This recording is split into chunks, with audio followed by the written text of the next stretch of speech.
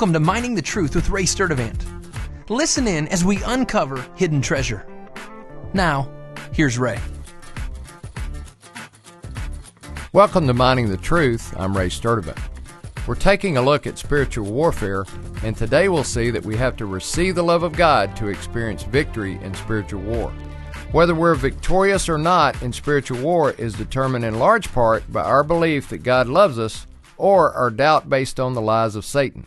He tells us we don't deserve it, we've sinned too much, or just look at our terrible circumstances. Yet God, through Paul, tells us that during our worst possible rebellion against God is the very time that He gave His life for us. Romans 5:8 reads, "But God demonstrates His own love toward us in that while we were yet sinners, Christ died for us." Yes, Christ died 2,000 years ago for each one of us. But while He was hanging on the cross, He had you personally in mind, and He knew every sin you would ever commit. He knew while He hung there the worst that you would ever be, and He stayed on the cross on your behalf anyway. I think this is the concept that Paul is communicating by saying that while you were at your worst, Jesus knew it, and He died for the worst part of you. We want God to prove His love by improving our circumstances here on earth. But God has a better way of demonstrating His love, according to Paul. What more can someone give than their life in order to demonstrate how much they love you? And Jesus gave it while we were at our worst. Isn't that the concept Jesus communicates with the parable of the prodigal son? The story of the prodigal son in Luke 15 was a story of two sons and the love of a father.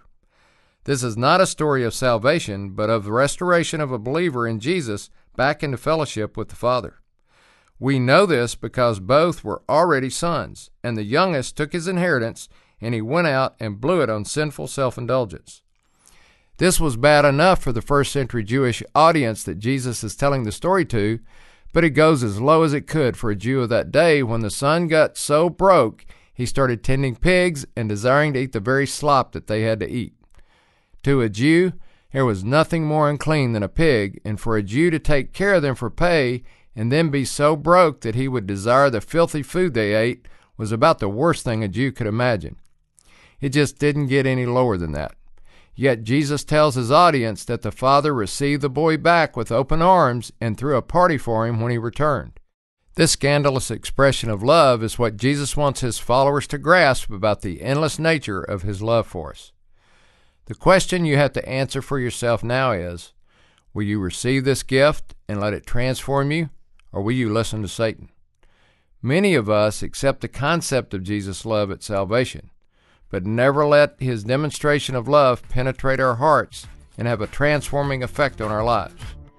In closing, let's grasp that Jesus paid the ultimate price for much more than punching our ticket to heaven. He demonstrated a love that if we will receive it, will radically transform our lives and ensure us victory in the spiritual war. I'm Ray Sturdivant, Mining the Truth.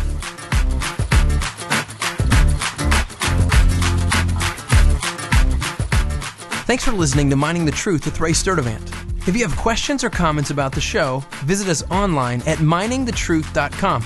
So thanks again for listening, and join us next week as we continue to uncover hidden treasure.